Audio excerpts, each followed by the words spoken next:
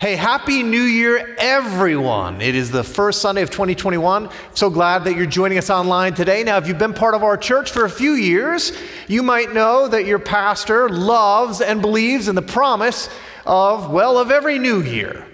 I, despite my advanced age, which I was made keenly aware of on New Year's Eve as I watched Dick Clark's Rockin' New Year's Eve special like I do every year, and it occurred to me that not one musical guest on that show likely had any idea who Dick Clark was, which made perfect symbolic sense, as in turn, I did not know who one of the musical guests on that show was. Nevertheless, I have not grown tired or cynical in believing in the promise of a fresh start for the new year, or in the power of resolutions for change. In my mind, God could have created randomness in regards to time and season, but instead he didn't. Think about it. Our journey through 4 seasons lasts 365 and 1/4 days each year, and then, we started all over again, one more lap around the sun. I think that journey, by its very nature, it lends itself to reflection and then to renewal and rebirth. And so this first Sunday every year, I like to, at least personally, and then maybe as a church, kind of take stock of where I've been, where we've been, and where I'm going, and where we're going. I hope you do that too. I think Socrates put it best when he stated that the unexamined life is not worth living.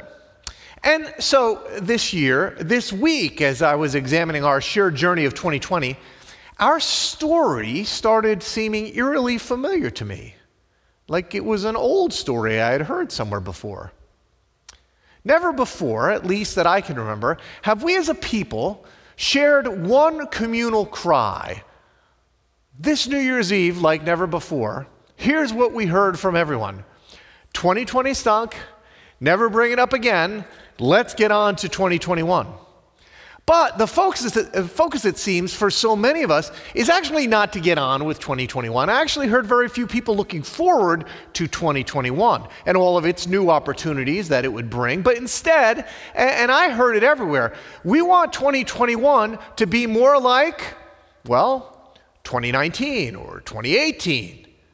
We want in 2021 not to go forward for what it has, but to go backwards, to, quote, be normal again. And look, I get that too, right? I love normal. I want to go back to crowded restaurants, sporting events, concerts, church services. It's just that I've never heard so much unanimity in anything before. It's almost like all the people had one shared belief. We don't want to go forward into what 2021 has for us, for what God has for us there. We want to go back to the way things were, which is so funny in many ways. Every New Year's Eve before this one, everybody's been excited about what the new year holds because they wanted what the new year promised. They wanted change from the old. This year, we just want to go back to what we had. Now, some of you might hear this and know where I as a pastor might be going. But this unanimous communal cry of go back to where we've been and what we had and not forward into promise is not something new. In fact, it's as old as recorded history. And it's at the root, it's the cause of so many people missing out on God's promise and purpose for their lives. You might be familiar with how the story begins. God made a promise to a man named Abraham from a city called Ur. It's recorded in the first book of the Bible, this book of origins called Genesis.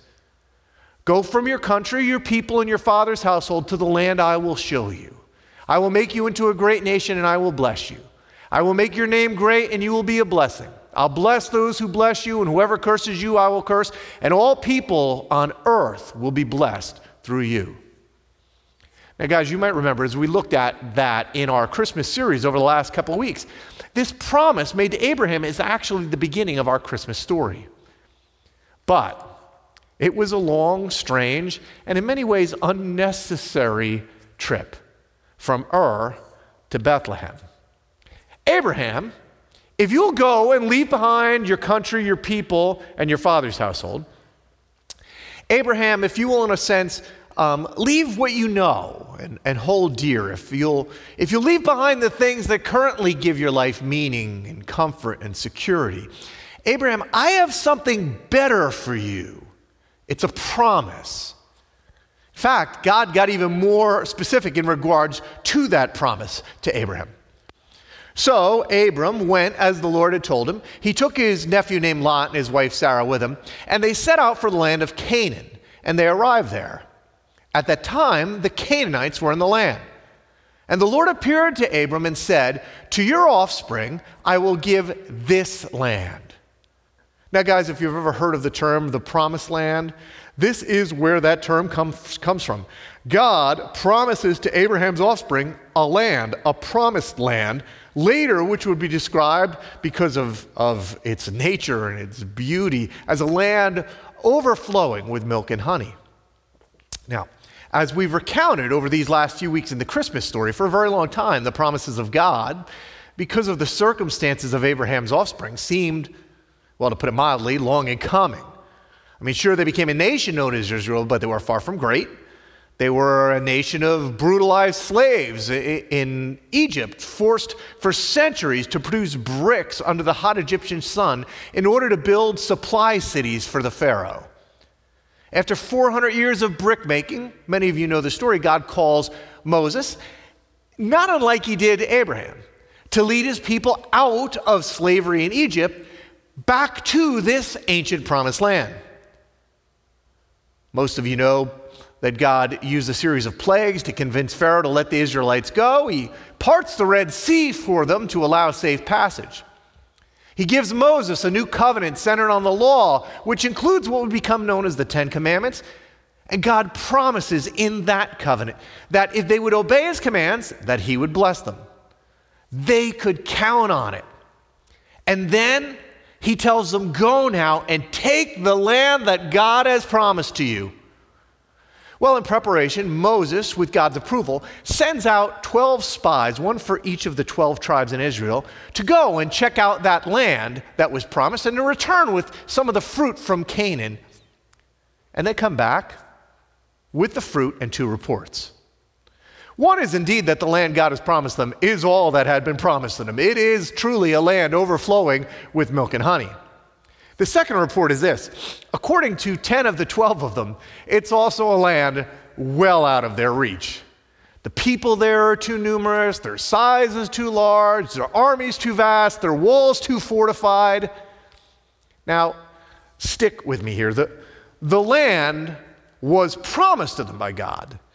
It was God who was going to go with them, who would protect them, who would go before them. It was God who would keep his promise. But it was God's people who, instead of believing in the promise that God had for them, decided to turn back. And here's what's amazing. What should have been an 11-day journey into the promised land becomes a 40-year walk in the wilderness with an all too common cry. It was first heard in the Exodus. Quote, "Was it because there were no graves in Egypt that you brought us out to the desert to die?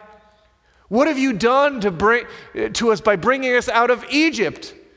Didn't we say to you in Egypt, 'Leave us alone, let us serve the Egyptians'? It would have been better for us to serve the Egyptians than to die in the desert."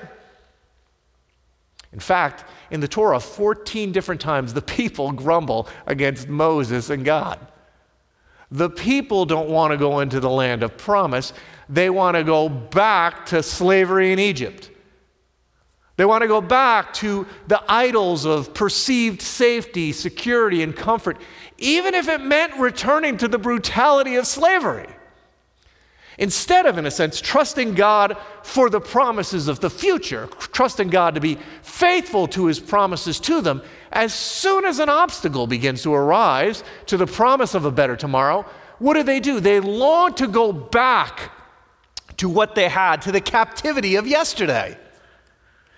Guys, isn't it amazing how obstacles, problems, perceived fears in our present can make us believe lies about and over-romanticize our past?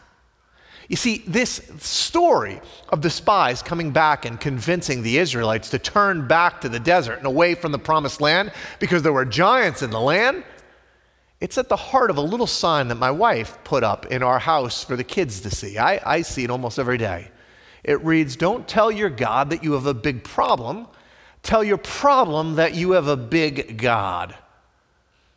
not just a platitude, rooted in historical truth. And so anyway, why do I tell you all this first Sunday of 2021? Well, it's because I said earlier, this unanimous cry by all of the people of let's go back and not forward, of not trusting God and his promises for you for the new year in a sense, but instead longing to go back to our over-romanticized visions of how great our yesteryears were. It has all the makings of this all too familiar story, and I can't help but wonder if we're on the verge of repeating a very similar mistake, taking what could have been a very short 11-day walk through the desert of 2020 and turning it into, for many of us, a 40-year wandering off into the wilderness. Which is why Moses' advice to his people struck such a chord with me this year, and why I want to share it with you. I shared it with my family and my kids as midnight struck on New Year's Eve. The 40 years of wandering have now gone by. The generation that had refused to enter the promised land has all passed away in their wandering, and Moses, shortly to die himself, he stands before this new generation who now readies themselves to enter the promised land. And he reminds them of their history, how unfaithful their fathers had been to God, and yet how God had remained so faithful to them. And he says this: be careful and watch yourselves closely so that you do not forget the things that your eyes have seen, or let them fade from your heart as long as you live. Teach them to your children and to their children after them. Gosh, I love that verse. Moses, in some sense, very real final advice to a people who stood on the edge of promise, but whom had just journeyed through a very, very difficult season. A people who sound a lot like us this New Year's. He says, don't forget what your eyes have seen. Don't let the lessons fade from your heart, and make sure you teach them to your children. Well, that seems like pretty good advice to me this first Sunday of a new year full of promise. Guys, don't forget what your eyes have just seen. Don't let the lessons fade from your heart, and make sure that you teach them to your children. And so I don't know how you've spent the last few days of 2020, but this is how I've spent mine. And I want to this morning encourage you to do the same thing. What have your eyes seen? Here's what mine have in this last year of desert wandering, and the lessons that I don't want to fade from my heart. Here are the things that I want my children to know. First, so many of the things that I thought were just rock solid, that could be counted on. Well, 2020 taught me that they turned out to be very, very shaky. All of it was like a little thin veneer of oak making a pressboard table look stable or beautiful or valuable. Specifically, what am I talking about? Well, things like jobs and savings and life plans and my health. All these things that, look, if I'm honest, I'm a lot like you. These things provide for me, like they do for you, a sense of security and purpose and identity. And yet, like you, back in March and April, things I thought could never happen, happened. I mean, I would have sworn none of these things could ever take place. But within a few days, I became the pastor of a church that was no longer going to meet. My wife was the school nurse for a school that was now closed. My life savings, which it now looked like I was going to need to rely on, was decimated. All that time doing cardio at the gym looked like it wasn't going to be able to keep me healthy. And the plan that I had so carefully laid out for the rest of my time in ministry and retirement, well, it all went out the window, like in a couple of days. And then, I mean, let's remember back together. Then to me, it got even more profound, this unraveling. As spring turned to summer, violence began to fill the streets. The governmental and authority structures that I once assumed could never be shaken suddenly looked very wobbly. And even the country that I relied on and in some sense found my identity in, the United States of America, well, it seemed, and if I'm truthful, it still seems, a lot less than united. For me, there was a real sense of what I once thought was rock solid. Well, it turned out it was all pretty flimsy, like held together with gum and tape. Which is why at one level it's kind of funny how we all want to go back to these days of innocently believing, or maybe ignorantly believing, because ignorance is bliss, right? That all of these very shaky things which provide for us or will provide for us security and identity and comfort. Guys, here's what my eyes saw last year, what my heart felt last year. Here's what I want my kids to know.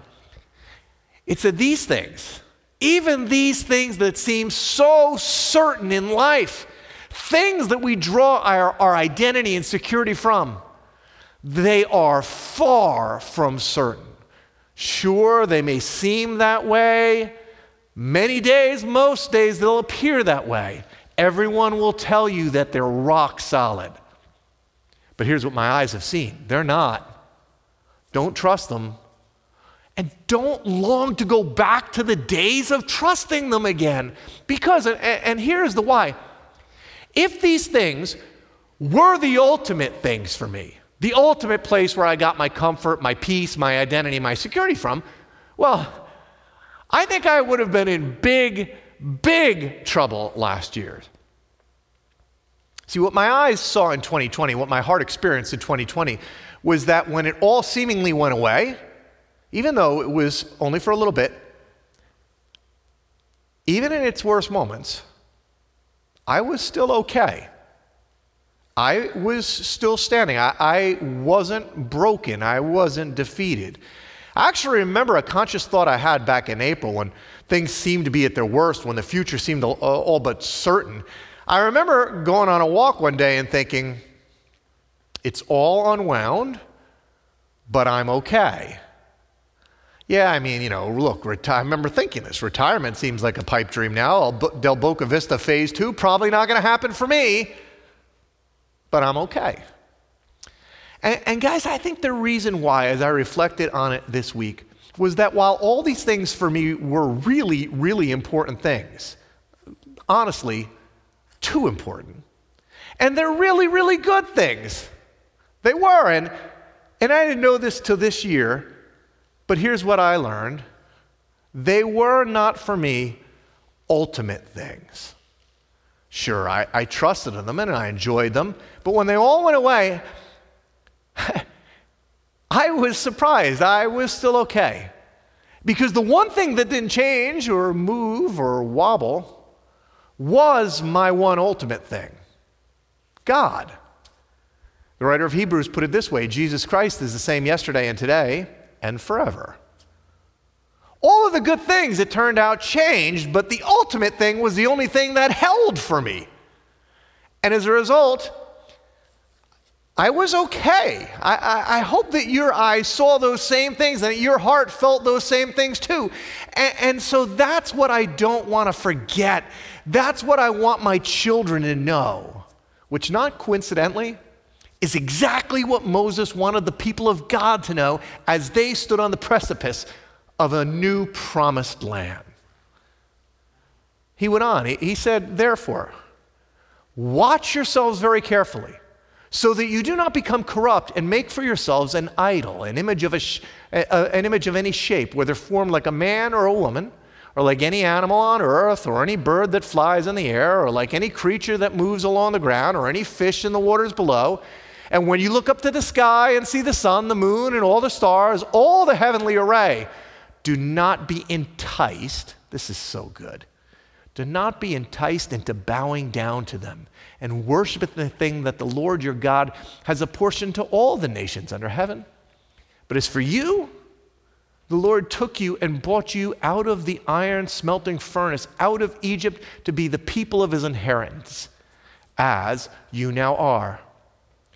Moses, as his people stood ready to enter the promised land, he wants them to remember this one thing. When you get there, to this land flowing with milk and honey. There's one thing that in this land of promise you must never do. There is one mistake that you must never make again. This is the one thing that can steal from you the promises of God for your life. Don't make idols.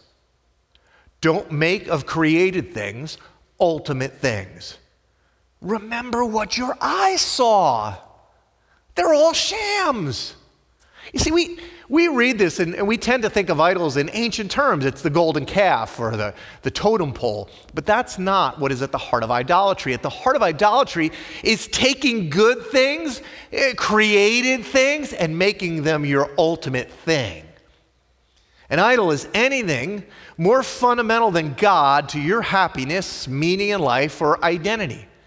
And for many of us, 2020, if it has done anything good, it is revealed to each of us our idols, the things that compete with God to be our ultimate thing. What my eyes saw in 2020 is I really like safety, comfort, security, and health. Tim Keller, in his great book, Counterfeit Gods, The Empty Promises of Money, Sex, and Power, and the Only Hope That Matters, he defines idols so profoundly. He writes that an idol is anything more important to you than God, anything that absorbs your heart and imagination more than God, anything you seek to give you only what God can give you, anything that is so central and essential to your life that should you lose it, you would think your life would be hardly worth living. You see, our idols are the things that we say, if I have that, then I'm going to feel like my life has meaning. Then I'll know that I have value. I'll feel significant. I'll feel secure. You know what idols do? Idols give you a false sense of being in control. But paradoxically, they control us since we feel like we must have them or life is meaningless. Here's what we know to be true. Whatever controls us is our Lord. We become, much like ancient Israel, its slave. And we, like ancient Israel, can want to go back. See, think about it. The person who seeks power is controlled by power. The person who seeks acceptance is controlled by the people he or she wants to please. We don't control ourselves. We're controlled by whatever it is that we've made the Lord of our lives, our ultimate thing. One of the most famous commencement speeches ever given was by David Foster Wallace, an award-winning, best-selling postmodern novelist. A few years before he ended his own life, he gave a now famous commencement speech at Kenyon College. He said these poignant and true words about our struggle with our idols. And I think maybe he was looking into his own heart. Here's what he wrote. In the day-to-day trenches of adult life, there is actually no such thing as atheism. There is no such thing as not worshiping. Everybody worships. The only choice we get is what to worship. And the compelling reason for maybe choosing some sort of God or spiritual type thing to worship is that pretty much anything else you worship will eat you alive. If you worship money and things, if they are where you tap real meaning in life, then you'll never have enough. Never feel you have enough. It's the truth. Worship your body and beauty and sexual allure, and you'll always feel ugly. And when time and age starts showing, you'll die a million deaths before they, your surviving family, finally grieve you. Worship power, you'll end up feeling weak and afraid, and you'll need even more power over others to numb you to your own fear. Worship your intellect, being seen as smart, and you'll end up feeling stupid, a fraud, always on the verge of being found out. But the insidious thing about these forms of worship is not that they're evil or sinful. It's that they're unconscious. They're default settings. So profound. You see, this was the problem at the heart of Israel's 40 years of wandering. It was idolatry was their default setting like it is ours. Comfort, safety, security. It was their idols as it is ours. And at least relative to the giants in the Promised Land, it seemed like captivity in Egypt would get them those things. And I can't help but wonder, as we stand together on the edge of the promise of a new year, if we at deep levels, if we just want to return to the idols of our past years and set ourselves off wandering all over again. Guys, do not forget what your eyes have seen this year, because all of these idols have been exposed for us. They're fakes, they're phonies, they're frauds. There is only one place. There is only room for one thing. And this year has taught us that there is only one place where we can find what we're looking for: peace and purpose, comfort, identity, security. There is only one who can truly protect and heal you. Tim Keller put it this way: the only way to free ourselves from the destructive influence of counterfeit gods is to turn back to the true one, the living God. He's the only one who, if you'll find him, can truly fulfill you, and if you fail him, can truly forgive you. Thomas Chalmers wrote a very famous sermon entitled "The Expulsive Power of a New Affection." Here's how he began. He said, "There are two ways in which a practical moralist may attempt to displace from the human heart its love of the world. One is by demonstration of the world's vanity, so as that the heart shall be prevailed upon simply to withdraw its regard from an object that's no longer worthy of it." See, I think this is what we've seen, our eyes have seen in 2020. Or the second is by setting forth before them another object, even God, as more worthy of its attachment, so as that the heart shall be prevailed upon, not to resign an old affection, which shall have nothing to succeed it, but to exchange an old affection for a new one. Moses would go on to encourage his people to do exactly this. In light of what their eyes had seen, in knowing that their greatest issue was likely to be idolatry in the land of promise, Moses would go on to give them what became known as the Shema. He did it in hopes of replacing their propensity to pursue lesser gods. He wanted to give them, his people, a new affection. And this is my desire for you this New Year's weekend. The prayer that he gave them, the Shema, well, these words, they became the holiest of all of the holy words of all Hebrew Scripture. This was the central text of all of Israel. The Israelites believed that wisdom began right here. So here's what Moses wrote. "Hear, O Israel, the Lord our God, the Lord is one." They would need to know that as they entered Canaan, because there it was a land of many gods. And what Moses was saying to them and what he's saying to us is there are not many gods. There's not a sun god, a rain god. There's not a God of prosperity. There's not a God of peace or security or health. There is one all-powerful God in charge of all of these things. Israel, drop your idols and love the Lord your God with all of your heart and with all of your soul and with all of your strength. Moses says this truth is so important that these commandments that I've given you today are to be on your hearts. Impress them on your children. Talk about them when you sit at home and when you walk along the road and when you lie down and when you get up. Tie them as symbols on your hands and bind them on your foreheads. Write them on your door frames of your houses and on your gates. Every devout Jewish person, particularly the men, they would recite the Shema twice a day. This would have included Jesus. First thing in the morning, the Jewish man would put on a prayer shawl and he'd place on his body these little boxes with commandments written on them, just as the Shema required. They'd strap them to their arms, they'd bind them to their foreheads as a way of saying, God, may my hands do your work, not foolish things. May my mind think your thoughts, not foolish thoughts.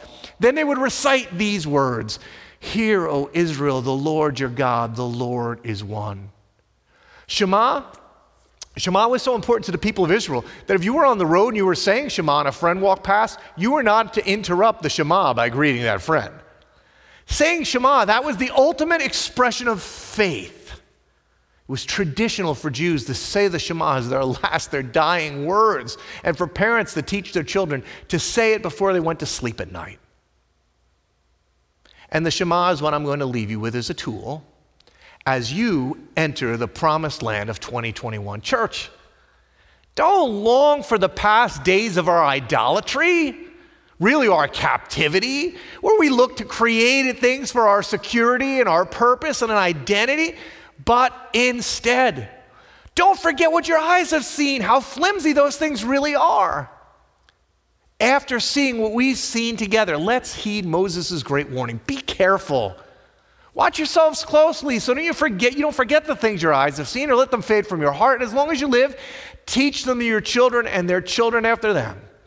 This new year, as we stand at the door of the promise of 2021, can I ask you to incorporate this great prayer, as your marching orders, as your theme for 2021?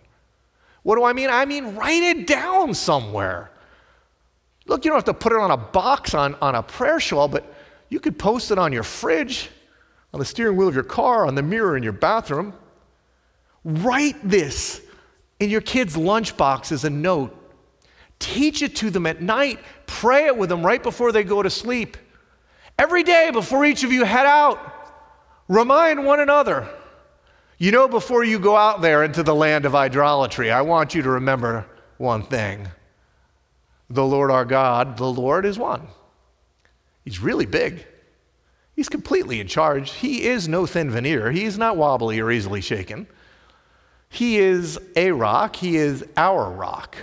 Unchanging, immutable, a force and a power that cannot be stopped or thwarted, and yet He is for us. He is love. And in realizing that, you should love the Lord your God with all of your heart and with all of your soul and with all of your strength. Here is what I know. 2021 is a year of promise. But so was 2020. And here's why. Because God, our ultimate thing, God does not change. What we have to fear as we enter into a new year is our own desire to return to our own Egypts. Church, don't do that.